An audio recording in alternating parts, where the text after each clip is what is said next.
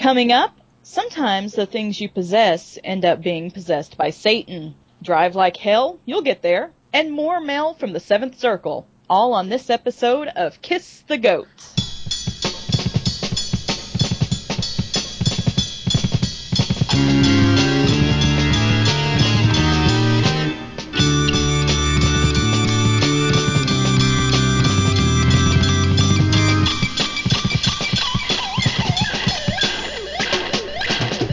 Kiss the Goat!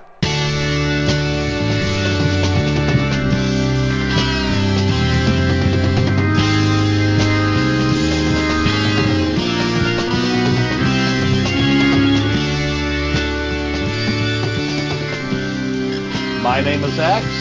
And I'm Cootie, and welcome to another episode of Kiss the Goat. Goat. That's right, kids. Cast the circles, light the candles, and prepare for another hour, give or take, of deep discussion of devil movies from the last 50 years. I guess you better turn your rotors, too, because this time our feature film is from 1977. The best year ever. As James Brolin stars in Elliot Silverstein's The Car. It's Hell on Wheels. Well, something like that. Is everybody in? The ceremony is about to begin. We'll be right back after our first break. Do you like movies? Do you like beards? Do you bathe in raw meat? Do you dance under the fiery sky of Ra, daisies threaded through your man-chest mane? Foolish question. Yes, we all do. But do you do it listening to the podcast from the After Movie Diner? If not, then you're missing out, and you may or may not spend eternity in insufferable torment, wedged between Simon Cowell and Piers Morgan in an elevator that smells of death. The After Movie Diner is a website dedicated to movies. New, old, large, small, and of every genre. There are written reviews, interviews with the famous and interesting, and a weekly podcast with comedy, reviews, interviews, a variety of fascinating and flatulent co-hosts, and music to tap your toe to. So why aren't you on board? Get there or miss out on the podcasting sensation of a generation, one that feels like being slightly tongued by an over-enthusiastic Cocker Spaniel. Find us on iTunes, Spreaker, Stitcher, TalkShoe, and over at aftermoviediner.com.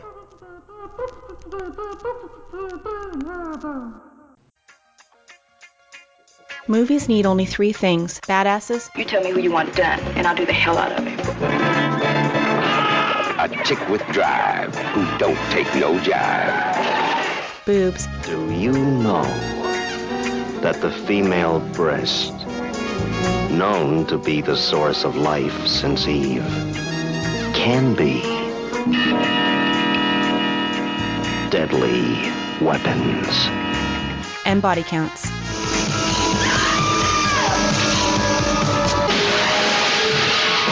Body count. The mathematics of murder and menace. The BB&BC podcast discusses lesser-known action, exploitation, and horror cult cinema. You can find the show on iTunes, Stitcher Smart Radio, and SoundCloud by searching for BB&BC Podcast. You can also listen to each episode directly on the show's website at badassesboobsandbodycounts.com. Got the goddamn message? Let's go to work.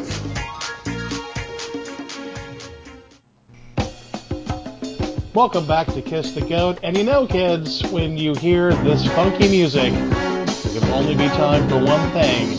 It's time for Satan in the News.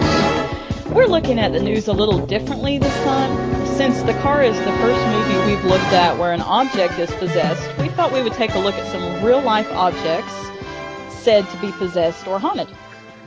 This first story comes from Adi. I guess Adi. I don't know.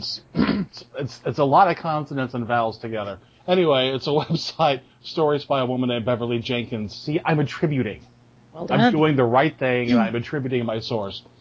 You may remember this from a few years ago, where a seller on eBay put up for auction a painting reputed to be the world's most haunted painting. Ooh. This painting by artist Bill Stoneham is called The Hands Resist Him. The painting features a boy and a creepy doll girl, or a girl with kind of a doll face, standing in front of a glass door. And behind the glass door you can see a crescent thumbnail moon, and all these hands are like reaching out towards the boy and the girl, and the boy just kind of stands there with no expression on his face, but he's got like a really wide Frankenstein forehead. Anyway, this painting was created in 1972, and it was purchased by Hollywood actor John Marley. Oh, that's weird. John Marley plays the Sheriff Everett, if I can say his name, in the car. That's right. He's also probably best known for playing Jack Woltz in The Godfather, the producer who woke up with a horse head in his bed. That's part of the offer he couldn't refuse. You'll never get Fontaine! You'll never get him! He's the fiercest piece of ass I ever had! Anyway, sorry. The painting was then bought by a California couple before it went up for sale on eBay. Now, according to the sellers, the figures in the painting moved around at night, sometimes disappearing from the canvas entirely. The boy in the painting was said to actually enter the room where the painting hung, and everyone who viewed the painting reported feeling sick and weak. Small children would take one look at the painting and run from the room screaming, and adults felt like unseen hands were grabbing them. Others said that they had felt a blast of hot air, like somebody had opened an oven. And even people who just looked at the painting online claimed to feel a sense of unease, dread, or terror when looking at the painting. One person even claimed that their brand new printer refused to print a photo of the painting. However, it worked fine on every other print job. The painting was finally purchased by an art gallery in Grand Rapids, and when the gallery spoke to the artist who had created it, he had no fucking idea. No idea that his painting was in the middle of such a paranormal controversy. But he did mention that two people who originally displayed and reviewed the painting had died within a year of viewing it. So, I mean, shit, if you're up for it, do a search for the painting. Again, it's called The Hands Resist Him. See what you think. Yeah, make sure it's not hanging up in your doctor's office. Well, no shit. Well, the same thing can be said for the mirror at Myrtle's Plantation in Baton Rouge, Louisiana. Baton Rouge. It's a bed and breakfast now, but it used to be a slave plantation, and it was built on top of a Native American burial ground. Shit. That's the Steven Spielberg, Toby Hooper double whammy right there. Well, it all revolves around one of the house slaves named Chloe. She was only 17 when the master of the house caught her listening to one of his private conversations. No. As a punishment, he sliced off her ear. So after that, she always wore a green turban to hide her disfigurement. Hoping to win back her master's trust, she came up with an idea. Chloe made a birthday cake for her owner's eldest daughter, but she included oleander leaves in the recipe. Now, oleander is a poison. Chloe, however, knew the antidote to oleander poisoning and had thought that she could run in, save the girl's life, and get back into her master's good graces. Well, it didn't work. Kind of backfired on her. Chloe got the dosage wrong and ended up killing the mistress of the house and two of the children. Nice. So Chloe told the other slaves what she had done, but they weren't going to take any heat for her choices. So they hanged her and threw her body into the Mississippi River. The moral here is always check your measurements when cooking. Damn straight. Now, there's an old Southern tradition that says when somebody dies, you got to cover up all the mirrors in the house. Because if you don't, the spirit of the dead person will get confused and wander into the mirror instead of heading over to the other side. Well, that night, they covered up every mirror in the house but one. Mm-hmm. And that's where the mistress of the house and her children ended up. So sometimes you can see handprints, and sometimes you can see the faces of the children reflected in this mirror. All of this reflects very badly on Chloe. Stop it. Oh, fine. Let's talk about the final possessed item of this segment, and this is another painting. It's called The Crying Boy. Why is he crying? I have no idea. He's just a very sad little boy, and his sadness apparently causes house fire. What? The original painting was created by Bruno Amadio, and The Crying Boy was a print. I mean, you could buy it anywhere. Hell, you could probably find one in a thrift store near you. It's just a simple piece of couch art. You know, the kind of dreadful shit you find in your least favorite aunt's home. Anyway, in 1985, Ron and May Hall's home in Yorkshire, England burned down, but their copy of The Crying Boy remained unscathed. Soon, hundreds of people were having major house fires where everything was destroyed except for their painting of The Crying Boy.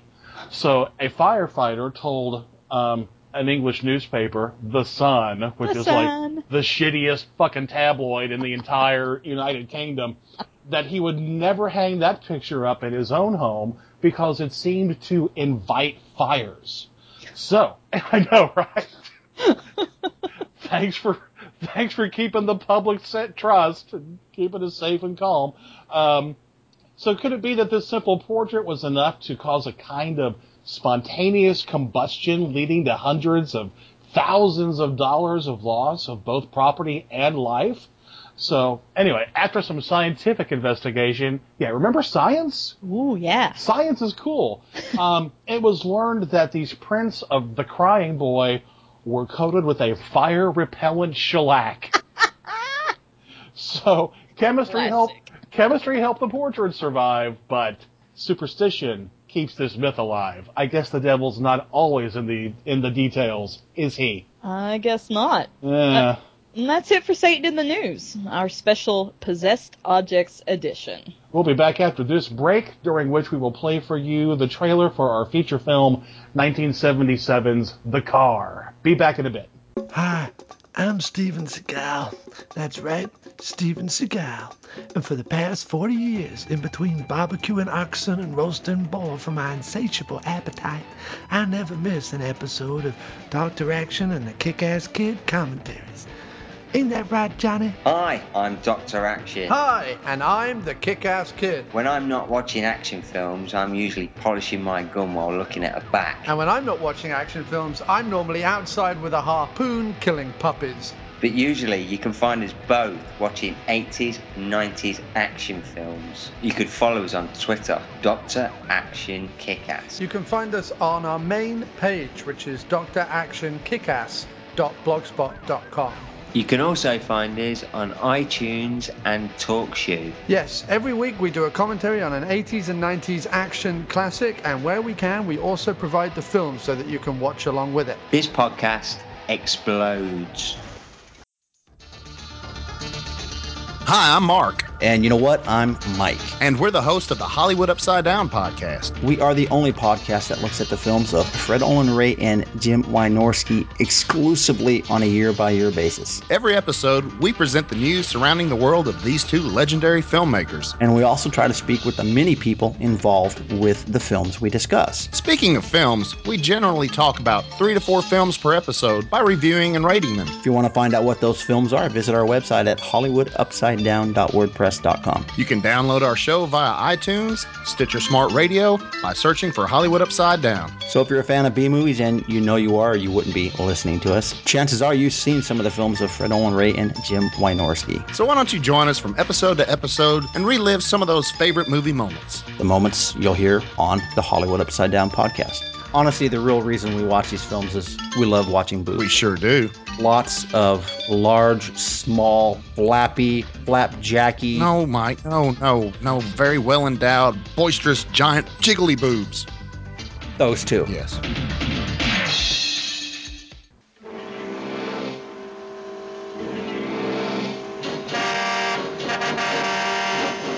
Evil has visited the earth in many forms.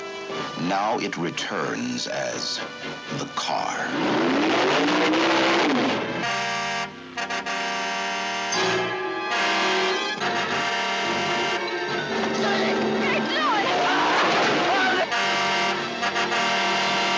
There was no driver in the car.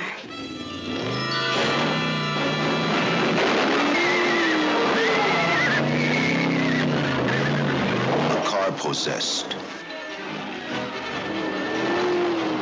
I know why he didn't go into the cemetery. The ground was hallowed.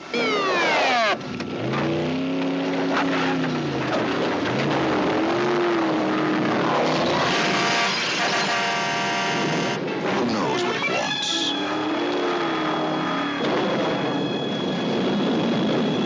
They all know nothing can stop the car.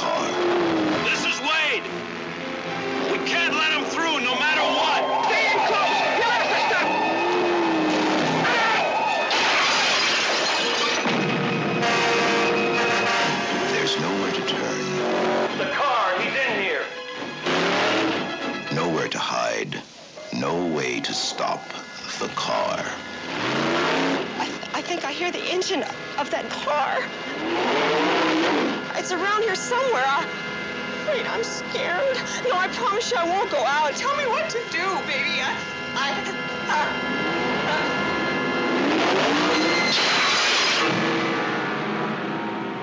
What evil force drives the car?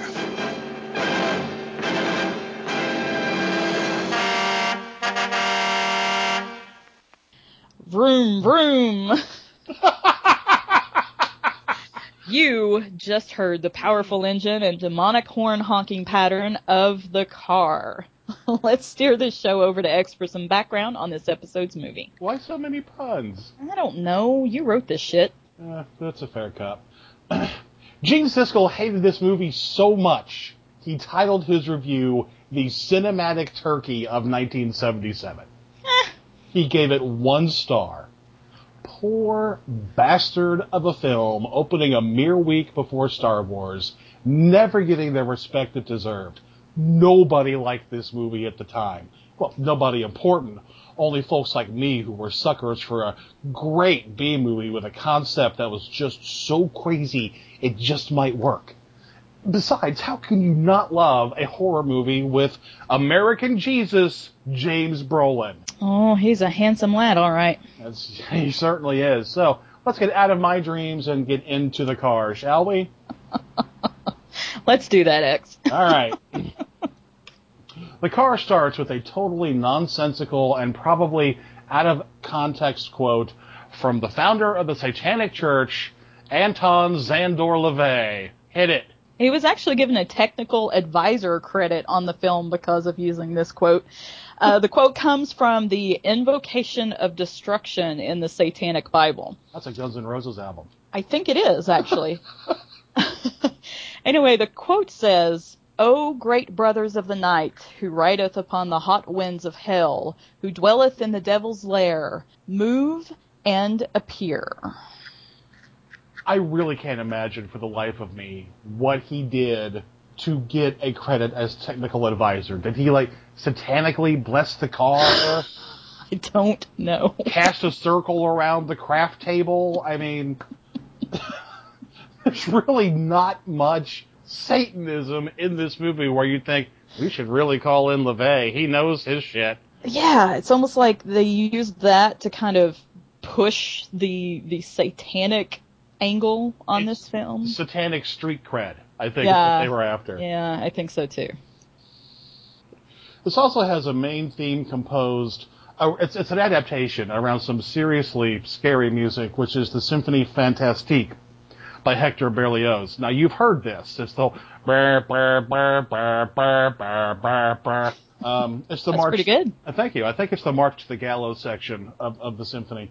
But the rest of the soundtrack by Leonard Rosenman is fucking awful. Mm-hmm. It's shrill. The whole soundtrack sounds like an orchestra tuning up in a warehouse. It's very uncomfortable. It is. Yeah. So the movie begins. We're out in the desert, and all of a sudden it appears. A huge, solid black car. Badass car.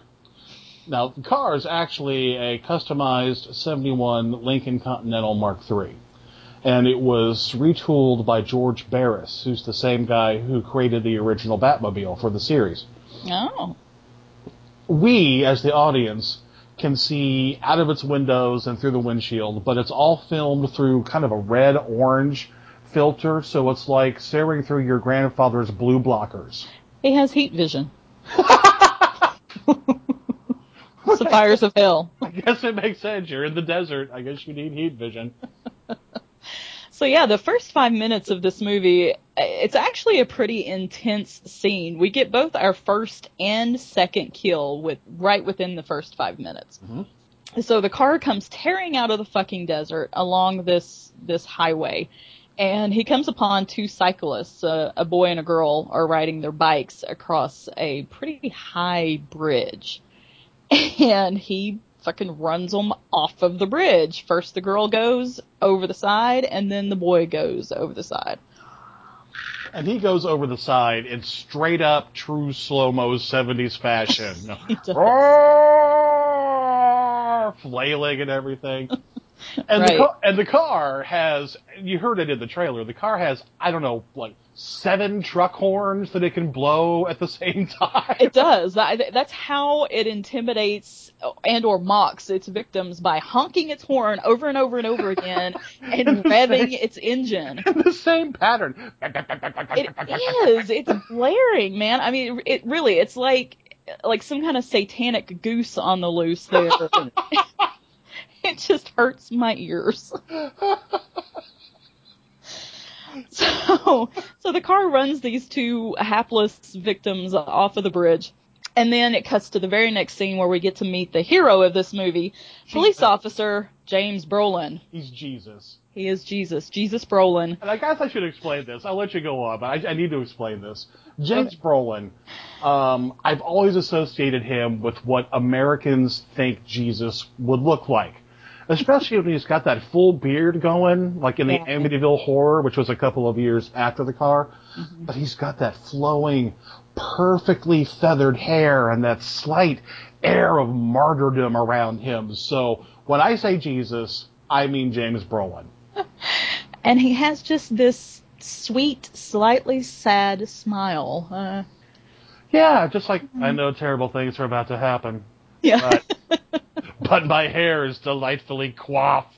Exactly. So Brolin is a cop with a motorcycle and his rockin' feathered hairdo. Mm-hmm. He's apparently having an affair with the school teacher, or a school teacher. It's a small town. There's not many of them.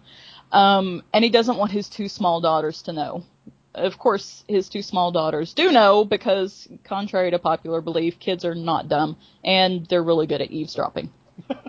Now, the kids are played by Kim and Kyle Richards. Little blonde girls. They made a fuck ton of Disney movies back in the 70s. And then they grew up, and now they're on The Real Housewives of, I don't know, some fucking town. So they're in rehab or some shit now, but they were really cute as hell back in the day. Are they really? Yeah. Oh, that's sad. I know, right? Oh. It's like Escape from Witch Mountain and straight to Bitch Mountain. Yeesh. Thank you. So, they live in this small bumfuck desert town in Utah called Santa... Did we decide it was pronounced Inez? Yes. Okay. Y-N-E-Z. Santa Inez. Y-N-E-Z, right. Yes. Which we learn in the next scene when the car claims its 3rd victim, who is this really annoying French horn-playing hitchhiker. Now, this guy is such a jackass, okay? He was actually passed up by the car. Wasn't going to kill the dude until he flipped it off and started cussing it out because it didn't stop to pick him up to give him a ride. And you know what? I would have hit him too. Yeah, right. The car actually backs up over him 4 times. 4 times. And you know why? Because fuck orchestral hippies. Who sits on the city limit sign of a town playing a fucking French horn? He was asking for it. I would have flattened his ass. So all of this takes place in front of the town wife beater and his family. Yep. Who, of course, call the cops. Now, the wife beater can't, or he won't, give a good description of the car to the cops, only that it was a 2-door black or gray car with no plates, which there was a lot of dust in the air because they're in the fucking desert, and that's not really surprising. Right. So before they can recover from the shock of this brutal murder in their small town, they get a call about another dead body. And they find that it's the girl cyclist that the car ran off the road in the beginning of the movie. So at this point, Captain Old Guy calls for roadblocks. John Marley. Yes, there we go. He calls for roadblocks. He wants the town completely shut down. Nobody gets in or out without him knowing it. Yes, as John Marley and his magical eyebrows. He does have magical eyebrows. And when he finds out that there's another dead body, he says, "We've got a crazy on our hands." That's some fine detective work there, Lou. Isn't it, though? A crazy. So this is very unfortunate for Captain Old Guy because he turns out to be the 4th victim. That very night, he is mowed down in the street in the middle of town while he's walking to the local watering hole. Well, let me back up because we've got to establish some of the drama that's going on within the Santa Ynez police force itself. The sheriff, John Marley and his eyebrows, not Jesus sheriff, he is in love with the wife beater's wife. The beaten wife. The beaten wife. She was his first love back in school or whatever. Now, there's another deputy there named Luke, played by one of my favorite actors, Ronnie Cox, and he quit drinking about 2 years back, but he keeps a bottle in the trunk of his car just in case. So he's been 2 years without a drink, but all this, vehicular homicide has got him knocking back a few. So there's all kinds of weird shit going on here with the cops. Right. Subtleties I didn't pick up on. That's fine. So the car is parked right there in the middle of fucking town on the side of the road, and when Captain Old Guy walks out into the street, it starts up and guns it and plows him under. Yep. So now the wife beater guy was there again and witnesses this murder. So one might start to get suspicious. But again, he has very little helpful input into the investigation, even though he was standing right fucking there and saw the whole thing. Right. And it's not like he did it. It's not like he's like, oh, I'll be right there to answer your questions. Let me hide this giant remote control unit. Right. So he's not an asshole. He's an asshole, but he's not a suspect. Now, there's an eyewitness to the sheriff getting run down, and she's a Native American woman. And she's being questioned by one of the Native American cops. His name is How handy. I know, right? Yeah. So this woman tells the police officer that bad things have come in with the wind, and her family is moving further back into the hills. So now that eyebrow sheriff is dead, Jesus is now the de facto sheriff of Santa Ynez, which you would think would make the townspeople feel a lot better. But another officer who's also a Native American, tells James Brolin that the old woman also said that there was no driver. Could it be Satan? Dun, dun, dun. There's an interesting turn. Right. Now, none of this sits well with Luke. Luke finds himself going up to the trunk of his car more and more. Luke's got a bar in his car. There's a distillery in the man's trunk. Like you do. And that's state property. I don't know how legal that is. Probably not at all. Yeah. So the next day they get another call about another dead body. Wow. And that's when they find the corpse of the second cyclist from the beginning of the movie. That's the guy that was on the cycle. The bicycle. So the cops are really dumbfounded because in spite of their round-the-clock roadblocks, they have yet to see this fucking car. It's at this point that we cut away to a shot of the car hauling ass off-road through the desert. Yeah, and the desert's kind of like, I don't know, it's like American Werewolf. Stick to the road, stay off the moors. Exactly. Well, if the desert were the moors, this car is definitely on the fucking moors. Question answered. So, it's hauling ass towards the fairgrounds. Right. The school that Lauren, James Brolin's girlfriend, works at as an art teacher, is having a parade rehearsal. So the marching band is there, the baton twirlers are there, whatever. Horse riders. Horse riders are there. I guess whatever kind of talent you can dredge out of this dinky-ass Utah town, they're all there. Mm-hmm. And everything's cool until we see a glint of light off of a windshield in the distance. And then the wind picks up. The wind picks up, blowing dust in everybody's eyes so they can't see anything. And the horses freak out. They're roaring and bucking. Yeah, so everybody starts panicking when the wind kicks up. And I'm not sure why. I've been to the fucking desert.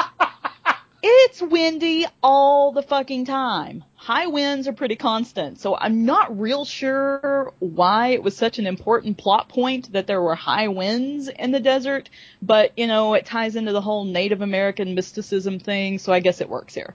There's a Native American mysticism thing? Well, there was the old lady saying there were bad things on the wind, and her people were moving higher into the hills, and so now every time the car comes around, there's high wind. Okay. All right. I guess.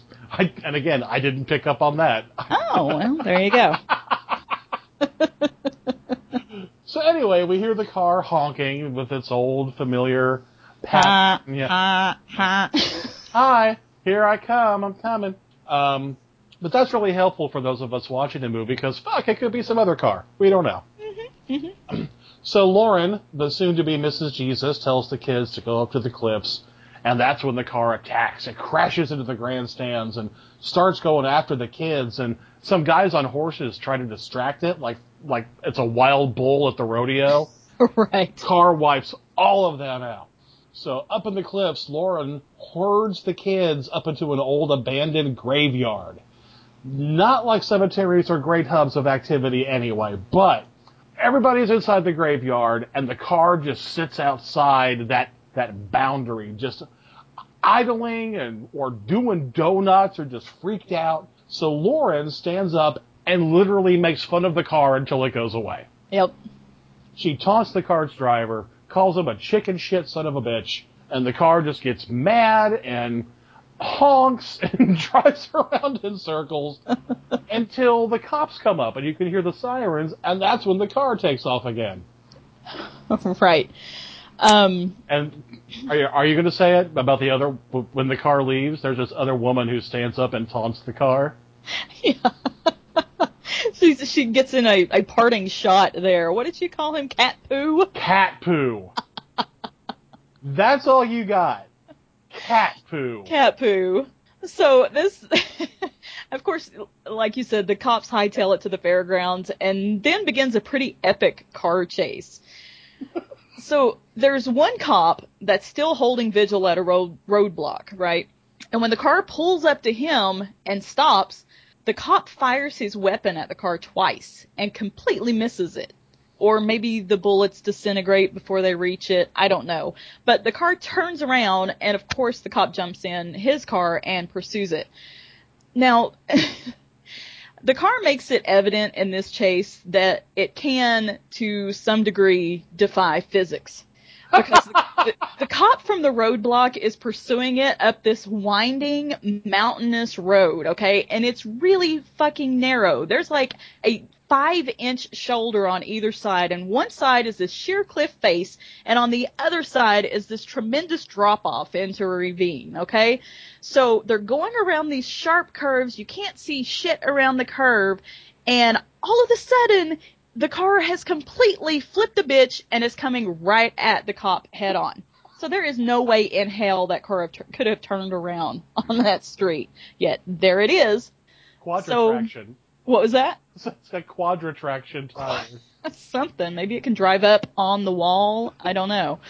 The cop, of course, got ran off of the road into the valley below, and it exploded into a ball of flame on the way down because, like everything in the 70s, cars are very flammable. Let's rewind this. Okay. The car pushes the police car over the mountain, over the side of the hill. Right. The police car first lands on its roof. That's when it explodes, is when the car is on its roof. Because these police cars, as most cop cars did back then, keep their gas tanks inside the roof of their car. That is the only reasonable explanation why the cop car would have blown up at that point in time. Well, and that explains the next scene, too, because the car does a fucking crocodile death roll down the street over the top of another cop car. 2 cars, they're in both lanes. And they explode and kill, what, 2 more cops, I think? There's 2 cops in each car, they're in both lanes, the car fucking turns sideways, death rolls over the top of them, both of those cars explode, and the car just keeps on going. Well, my death count is off then. Let me up that by 2. There we go. So then it comes face to grill with Brolin. Right? Brolin tries to shoot it and fails. And then they sit there in the first of 2 really weird sort of standoffs. Yeah. Right? Like it's a cockfight or a pissing contest. They're in the desert. So Brolin begins to slowly approach the car. He walks up to the door, but it has no handle. Boom. Ooh. So then it pops open a little bit just to tease him enough that he's tempted to reach for the door. And then it flies open and knocks him on his ass. Yep. And unconscious for some reason. I guess Brolin keeps his brain in his chest. I don't know. Because the next scene, he's in the hospital with Lauren, the school teacher, fretting over him. And meanwhile, the car drives back to wherever the hell it goes. I don't know, the car cave, Cooter's garage. I don't fucking know. Cooter on the payphone. Right.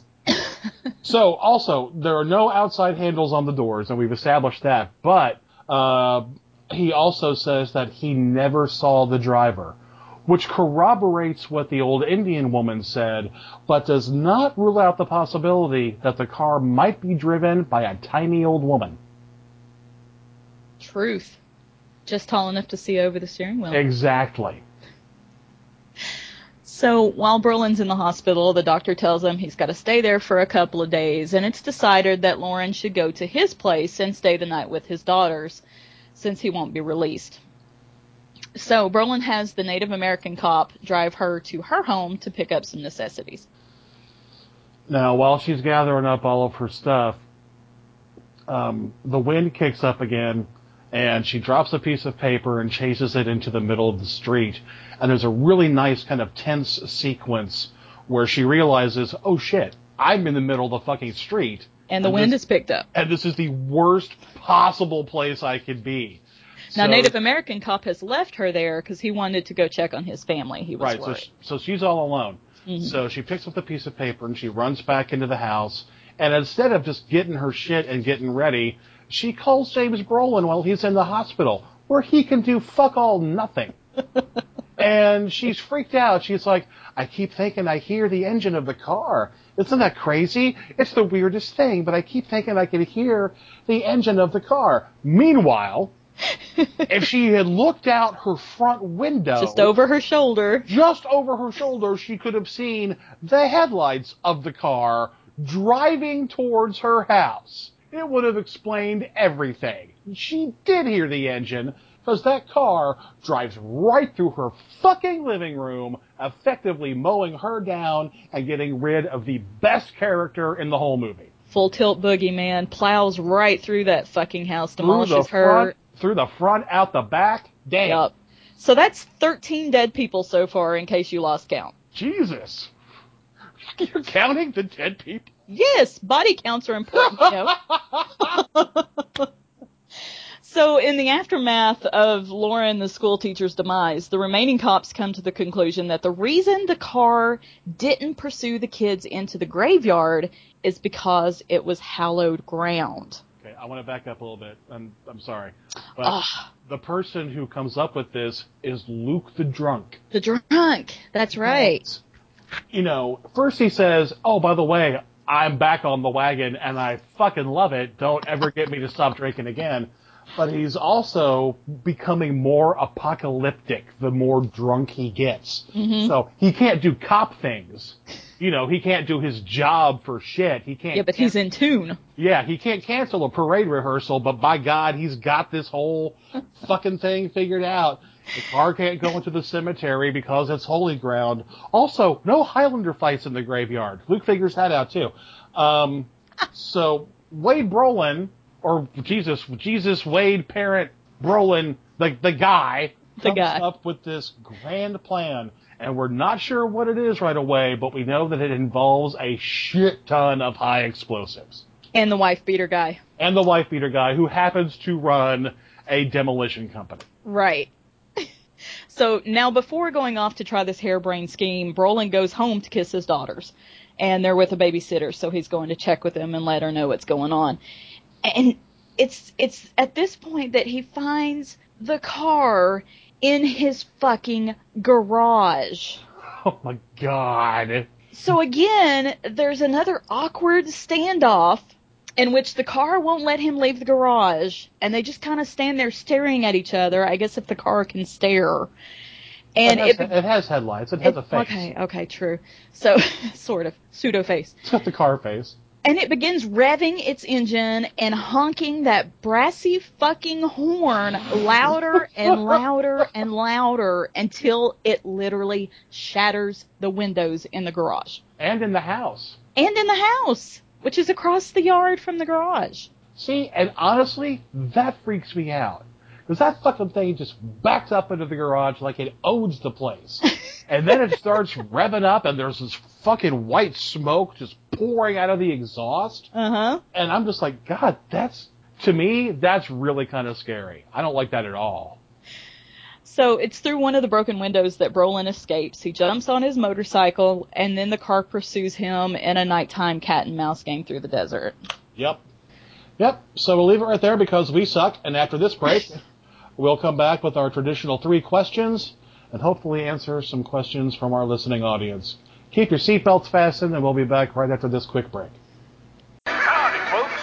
You like blood, violence, freaks and nature? You come to the right place. My name is Gary, and I'm your guide to Cinema Beef Podcast. Every episode, we not only deliver film reviews, we also dismantle some of your favorite and most hated films, sometimes for the better and sometimes for the worse. Hey, you shut your face! If we want to hear you talk, I will shove my arm up your ass and work your mouth like a puppet. Alright, calm down. Every show I hope to have a new co-host, podcasters and listeners alike. That's right, I'm talking to you people. I take all comers. You're sluts. That's not very nice. The only rules, well, let's ask the best cooler in the business. All you have to do is follow 3 simple rules. 1, never underestimate your opponent. Expect the unexpected. 2, take it outside. Never start anything inside the bar unless it's absolutely necessary. And 3, be nice. So join the insanity and please vent your frustrations. I'm available on TalkShoe, iTunes, and Stitcher Smart Radio.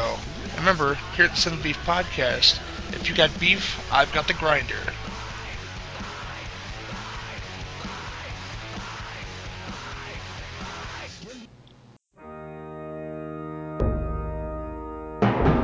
Not getting the coverage of TV horror from the other podcasts out there? Then look no further than Evil Episodes Podcast, where we'll give you the in-depth coverage of all the best and the worst that the small screen has to offer.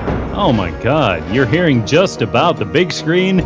Listen to the small screen here on Evil Episodes. Mike, Corey, and Jamie. Man, we're going to make things weird for you and just bring to you everything that you don't hear about that you should be watching on TV.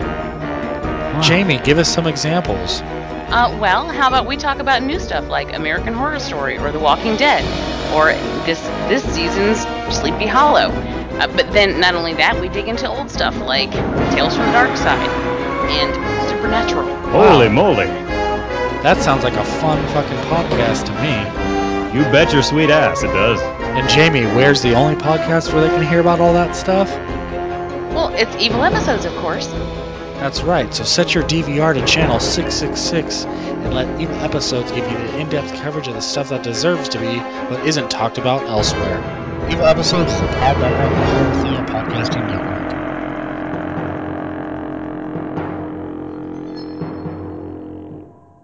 We are back on Kiss the Goat, and it's time to ask our traditional 3 questions. Question number 1. Why should our listeners watch this movie, or should they? You want me to go first, or you want to take this one? Go ahead. I did not like this movie nearly as much as you did. I think that was pretty clear from the get-go. I don't think most people like this movie as much as I do. But I tell you, there were 3 redeeming points for this movie for me. Number 1, it's got a badass fucking car in it, which just tears up shit from start to finish. Fuck yes. So that was really cool. Number 2, Jesus Brolin. Mm-hmm. I love James Brolin. He is sexy. He's a good actor. He's nice to watch on screen. And number 3, in spite of her kind of falling apart at the end there when she's calling Brolin and being like, oh my God, what do I do? She was not a retarded female lead, and that earns big points for me. You're talking about Lauren. Yeah, exactly. Played by Kathleen Lloyd, yeah. Who was an underrated actress. She was good in almost everything she was ever in. I really liked her in this movie, surprisingly enough. So, the plot wasn't really deep. It wasn't really all that scary for me. It was kind of predictable, but it kept it brief enough and kept the action going quickly enough so that I didn't lose interest. And I think that the end scene, which we're not going to discuss because we don't want to spoil it for you guys, the end scene was a good payoff. I think it worked for the movie, and it's worth it to watch it. The end scene, which we are not discussing, is fucking amazing. It is awesome in every sense of the word. Absolutely watch this movie. If this is a great, it's a hard line to walk between an action movie and a devil movie. Agreed. And there are not very many movies that pull this off. And while I'm not saying this is on par with Race with the Devil, because it's not, and we'll get to Race with the Devil further on in the series, but it's a really good hybrid of the two genres. Lots of car chases, a badass custom Lincoln, tearing ass through the desert, James Brolin, Ronnie Cox, R.G. Armstrong, John Marley. This cast is to die for. It's fantastic. So if you don't mind a little cheese with your cracker, definitely watch The Car. It is so worth it. Okay, so question number 2. On a scale of 1 to 6, how many horns high do you give The Car? 5. Straight up 5 horns. Even I have to go, all right, it's a little bit silly in places, but just a little bit. I bought the whole thing. I really did. I was like, okay, this makes perfect sense to me. I'm totally down. Aww. So 5 horns. I would give it a solid 3. It's kind of middle of the road for me because I didn't love it, but I didn't hate it. And I think that's, when we watched it last night or the night before, I think that's the second or third time that I've seen it. Mm-hmm. And I wouldn't be opposed to watching it again. So that's fair. And you know what? That's really all I can ask. It really is. So finally, what did we learn about Satan from this movie? Oh, he's got great taste in cars. And fucking great reflexes. Seriously. He can drive like a motherfucker. This guy, damn. He can make a vehicle perform. We also learned that the devil really hates the French horn. Yeah, well, I can't blame him for that one. Me either. Any horn where you have to shove your fist up into the bell to play it, I'm not down with. Which you'd think I would be. Well, that's going to do it for The Car, a movie that X loved and one that I didn't completely hate. So let's roll credits on that movie because now it's time for Ask the Goat, in which we answer questions from our beloved listening audience. And you can always send your comments and questions to us. Write them down. Email them to thegoatofmadness@gmail.com. And if they're awesome enough, we'll read them on the air and answer them as awesomely as we possibly can. Awesome! Leslie Moore wants to know if we have any plans on doing Blood on Satan's Claw. She says, I've been wanting to see that one for years. Well, sure, why not? I mean, we have our own list of movies that we're itching to do, but anytime one of you has a request, we'll certainly get to it as soon as we possibly can. Blood on Satan's Claw goes on the list. It's on the list. Thanks, Leslie. Also, great friend of the show, Cindy Sin Fallon asks, would it clash with my Northwoods cabin motif if I use a wall-mounted dildo as a doorstop? Northwoods cabin motif. It'd have to be a black dildo. Well, I was thinking maybe camouflage. Camo would work. Yeah, go with camo. That's got my vote, Sin. You know, I figure as long as it goes like a real boner should. I mean, like a real doorstop should. I'm sorry.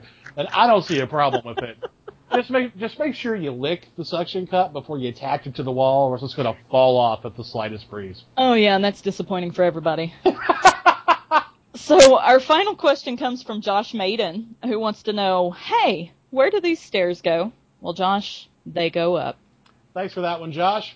Hey, don't forget to stop by and join our Facebook group at facebook.com/groups/KissTheGoat so you can join in on the fascinating conversations with Cootie, myself, and all of the acolytes on the forum. And don't forget to leave us a big, giant mofo rave review on either our Horrorphilia page or our iTunes page.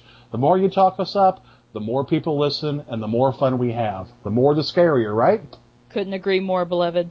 In any event, tell your friends about us so that we continue our gradual takeover of the internet, growing our podcast empire until you could shoot it in the head and it would still bounce back unfazed. That was kind of apocryphal. Apocalypse Now! Looks like I'm getting laid tonight. That's all for this episode of Kiss the Goat. My name is X. And I'm Cootie. Vote yes for Scottish independence. Hang on, Cootie. Let me get my Brando bald cap on. The horror! The horror!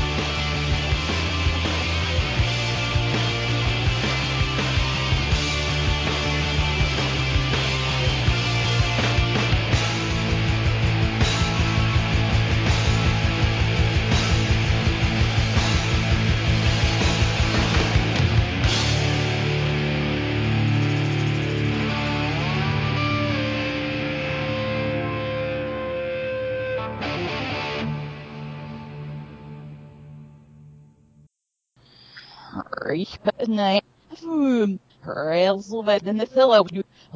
Was no Hannah, but the Russian was there.